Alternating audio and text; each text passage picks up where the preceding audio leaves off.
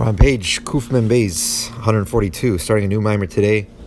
B'siyata Dishmaya, Shabbos Parshas Vayikra, with the help of Hashem. It's the Shabbos, the Parsha of Vayikra. Parsha Zocher, that's an abbreviation of Parsha Zocher, Tafir Samaches, 5668. So this is the Shabbos of Parsha Zocher. You should always remember what Amalek has did to you on your way out of leaving Egypt.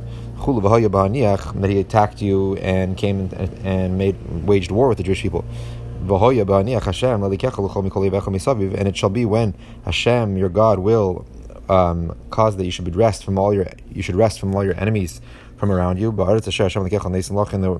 In the land of Israel, which Hashem will give you, Hashem your God will give you, Nachal Lishta, a inheritance a portion to inherit. Timcha Zecher Amalek, shall surely wipe out the remembrance of Amalek. So this is the Parsha Zocher before Purim, which we remember Haman is a descendant from Amalek, and we remember to wipe out the enemy of Amalek. So when we inherit Eretz Yisrael and we totally settle it, then we have this mitzvah of wiping out Amalek. You have to understand what is the spiritual idea of the remembering of what Amalek has done. Amalek, that which it says you shall remember Amalek. The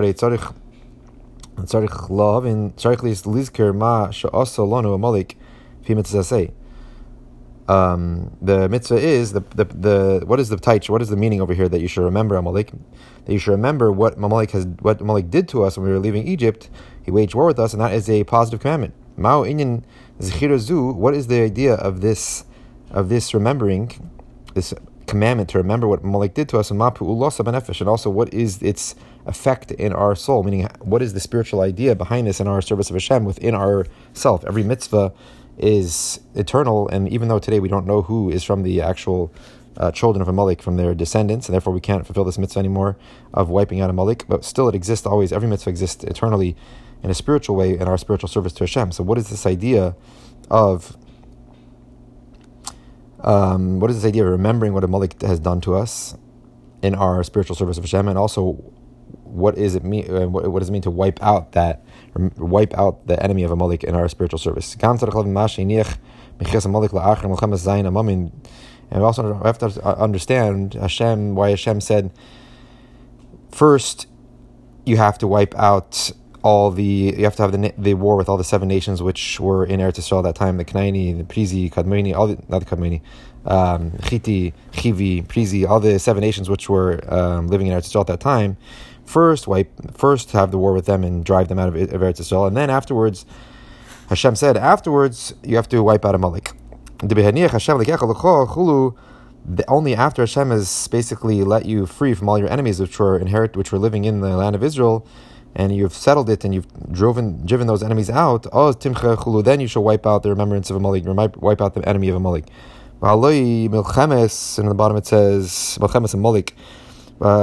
Surely the war of Amalek it was before all these other nations. It was the first war the Jewish people encountered when they were leaving Egypt. And therefore, why did Hashem say in this mitzvah, this commandment, Hashem would sort of say he pushed aside the wiping out of Amalek, the total destruction of Amalek, until after Hashem will basically we will be free from the 7 nations which we already have driven out of Eretz Yisrael. So if there was the first war where the Jewish people experienced when they left Egypt, why? That seemingly they should be the first people we should destroy. Why are we first have to get all the 7 nations from Eretz Yisrael? Then afterwards, only then we should have the mitzvah of obliterating Amalek. And in truth, surely it says in the verse, it's a war that Hashem has against Amalek from generation to generation. It's a eternal war. And therefore, why does it say only after Hashem will set you free from all of the 7 nations living in Israel, from all your enemies from around you in Israel, then you should wipe out Amalek? So, and also the verse also says, also after you've settled the land of Israel which Hashem is giving to you, then you should wipe out Amalek. So if this is an eternal war, Hashem always wants to wipe out Amalek. So why is it something which only you have to wait till after you drive out the 7 nations of Israel? And also the second, there's another condition here. Sheyesh beis tanaim. There's 2 conditions here. One of them is after Hashem has let you free from all the 7 nations, the enemies which were living in Israel, then you should wipe out Amalek. That's one condition. And also only after you have basically settled Eretz Yisrael and taken it as a inheritance, only then shall you wipe out Amalek. That's another question. Why do we have to wait till that second condition also, only after you settled Israel? We have to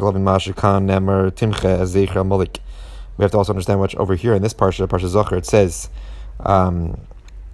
Timcha Zeichem, you should wipe out the remembrance of Amalek. In Parsha B'Shalach, and in the Parsha B'Shalach, this is the remembrance. It says it differently. It says, this is a remembrance. It says, I shall surely wipe out the remembrance of Amalek.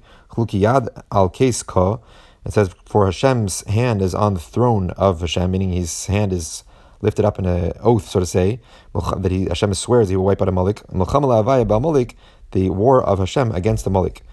There seemingly is 2 verses in the Torah which are contradicting each other. They're contradicting each other. Over here in our verse which we're speaking about in this mimer is based on, it says, you shall wipe out the remembrance of Amalek. Seemingly over here the obligation is on the Jewish people to obliterate Amalek. And this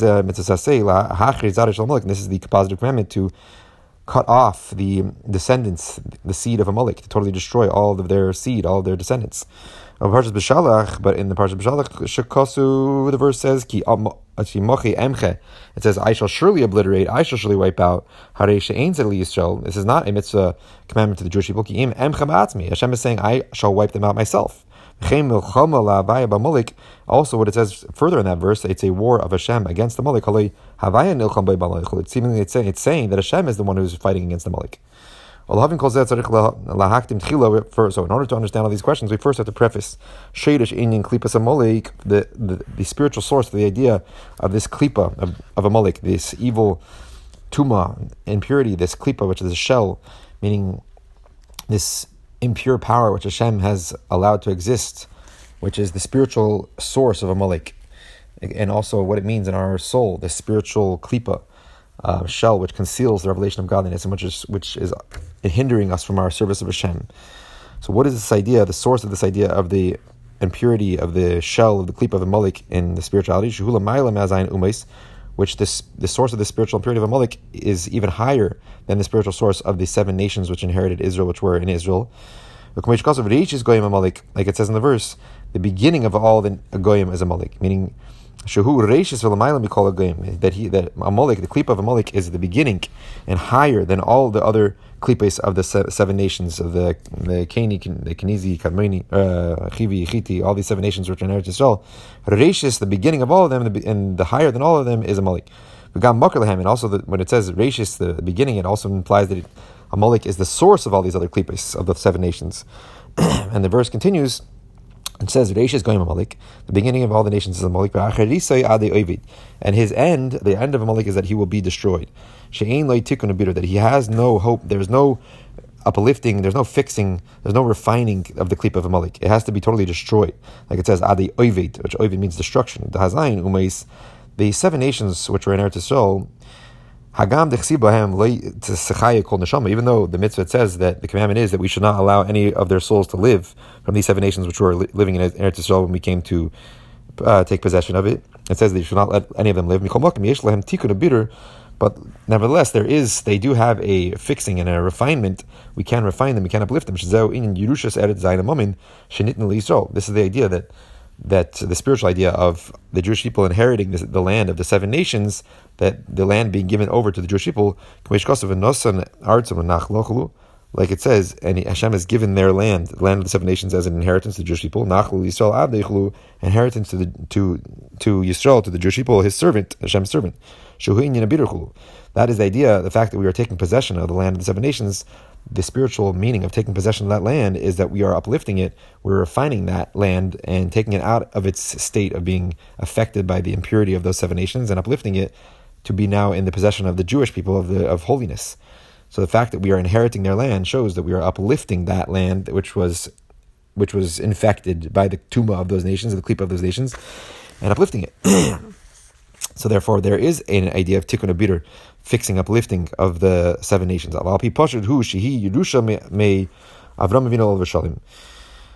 The simple meaning of this verse over here, that Hashem will give their land as an inheritance to the Jewish people, His servant. The simple meaning over there of that verse is that it is a inheritance from Abraham, our father. However, in truth, but it's really, it's not the Yerusha over here is not just saying. So the truth is, why is the Eretz Yisrael an inheritance to us? Because of Hashem's promises to Avram, and therefore we have a automatic claim, inheritance to inherit it from our forefather Avram. However, in truth, it is an inheritance, Shal Yadei Habitur. It's an inheritance that comes only through the refining of that land from the 7 nations. Because even by Avram it says Lashon Yerusha. It says the language says of inheritance. Even to Avram, Hashem said, I will give to this land to you in order to inherit it. So seemingly, if the inheritance is just from Avram, but then why is also Avram inheriting it? So the idea that even if Avram is inheriting it, what is he inheriting it from? So therefore, the inheritance must be that he's inheriting it from the tumah of the klipa of these 7 nations which were possessing it at that time. Aval Amalek, however, Amalek is different than these 7 nations, which there is a possibility of fixing, of uplifting, of refining. However, Amalek ein lo bitter v'tikun klal. He has no possibility of being refined and fixed at all. Ki'im timcha zech Amalek. Rather, we just have to wipe out the remembrance of Amalek. Mechia legamri, total obliteration of Amalek. Like it says in the verse, that his end will be that he will be totally destroyed. So the general idea of this, what is this idea of having to totally destroy Amalek? No refining process possible within him. Whereas the 7 nations, we are inheriting them, meaning through refining them, uplifting them. That's what is possible with the 7 nations. So why is that the difference between those two klipas? The klipas of the nations, the klipa of Amalek. So the general idea of that is who design Umeis Yidua, the 7 nations. It's known that their spiritual idea Shein Zayin Mides Rois Keneged Zayin Mides Tikdusha. The 7 nations are parallel to the 7 unholy, the 7 evil emotions, which are parallel, which are the opposite of the 7 holy emotions. Tezelu Mazel Salakim, like the verse says that Hashem has made everything this opposite that, meaning everything in the unholy realm exists in the holy realm, everything in the holy realm exists in the unholy realm. And just like there is a love to Hashem, there is also a love and a lust for physicality. Just like there is a fear of Hashem, which is a holy emotion, there is a fear from, fear or a worry from other things in the world. Being scared of anything else except for Hashem is an unholy fear. Just like there are 7 emotions for holiness, like I just explained, there's also 7 emotions that exist in the unholy realm. And these are hinted to in the dream of Pare that he had, the 7 fat and good cows that were eaten up by the 7 evil and skinny cows, which are referring to these 2 types of 7 emotions, the evil emotions and the holy emotions. It's known that the 7 holy emotions for Hashem, the birth of these emotions, because all emotions are called birth because they're birthed from the intellect, from our contemplation. So the revelation in the birth of these emotions are from bina, from understanding, which the mind is made up of chokhmah, bina, das, wisdom, understanding, knowledge. Wisdom being the first initial flash of the intellect before you totally comprehend the idea, the concept in its full breadth and width. And bina is now when you really have taken it into all its details and really understood it. So the birth of the emotions, the holy emotions, through bina, shenikras eim habanim, which is called the mother of children. Makar amidis, which the mother of children, meaning the children being the emotions, and bina is the mother of those emotions. Hagam shamidis hein keach miyuchad kamishis boy veishlan sheish miyuchad. Even though the emotions actually have their keach miyuchad, their own unique spiritual, their own unique faculty, their own unique power, like we're going to explain, meaning they have their own source, their own unique source, which is not from the intellect. They're even higher. Like we're going to explain later, the source of the intellect, the emotions, is even higher than intellect. But their revelation of these emotions, how do you reveal them? How do you bring them to be felt in the heart? Is only through contemplation, through understanding the greatness of Hashem. And so too, the seven unholy emotions, the evil emotions, are also drawn down from Bina, of the understanding of Klipa, though, of the unholy realm. Even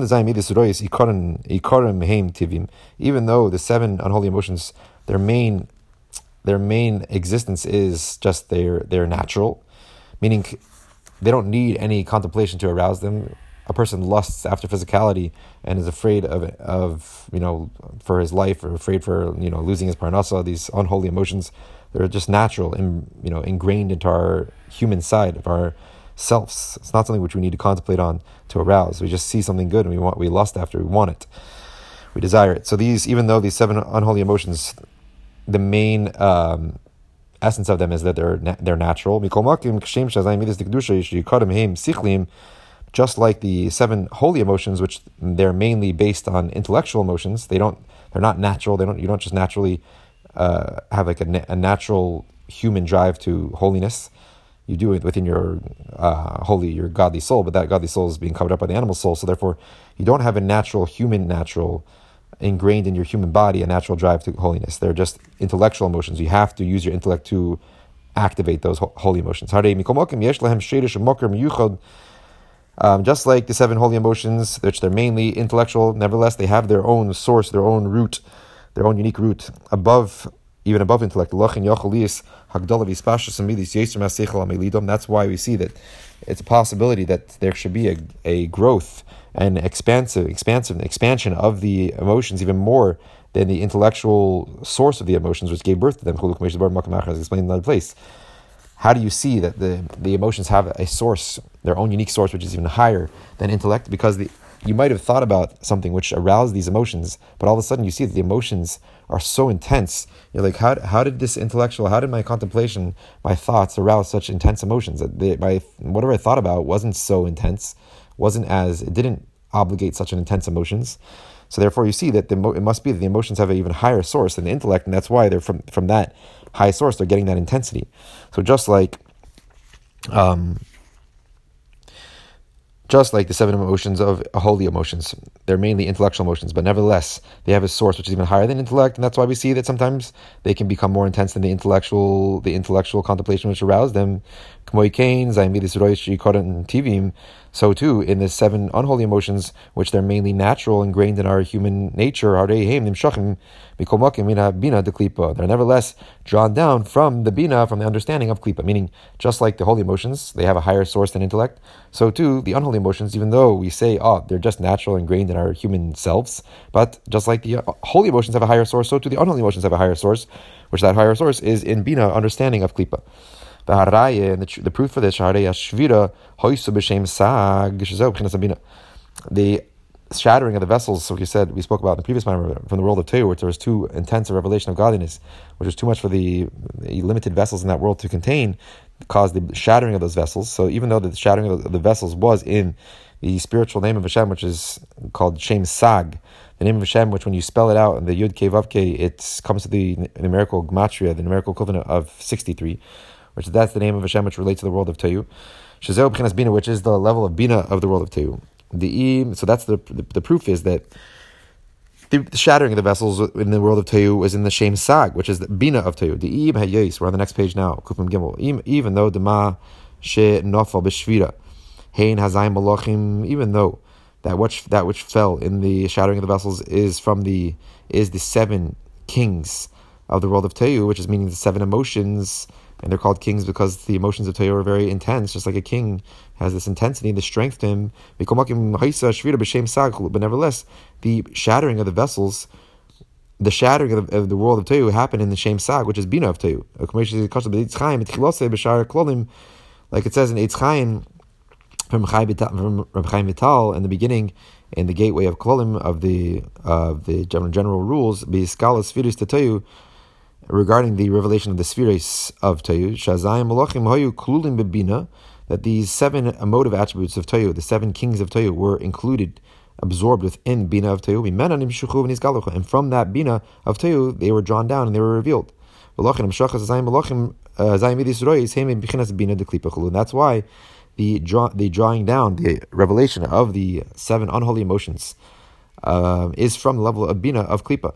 Because, like we just said, that the source of the 7 unholy emotions of the world of Tohu, which the shattering of the vessels happened there, meaning that these are the unholy emotions which were too intense, they are drawn down from Bina of Tohu. So we have a proof from Kabbalah that the source of the unholy emotions, even though we see seemingly that there is no source in intellect, they're just natural, ingrained in our human nature, our instincts, but they do have a source in the level of Bina of the world of Tohu, like just like the 7 in the level of Bina of Klipa, just like the source of these 7 unholy emotions, or the 7 kings of Tohu, their sources from the level of Bina of Tohu. And from Bina, they were totally absorbed and in that source, and they were drawn down and revealed from that level of Bina of Tohu. I'll stop there. 4 lines on the top of page Kuf Mem Gimel 143.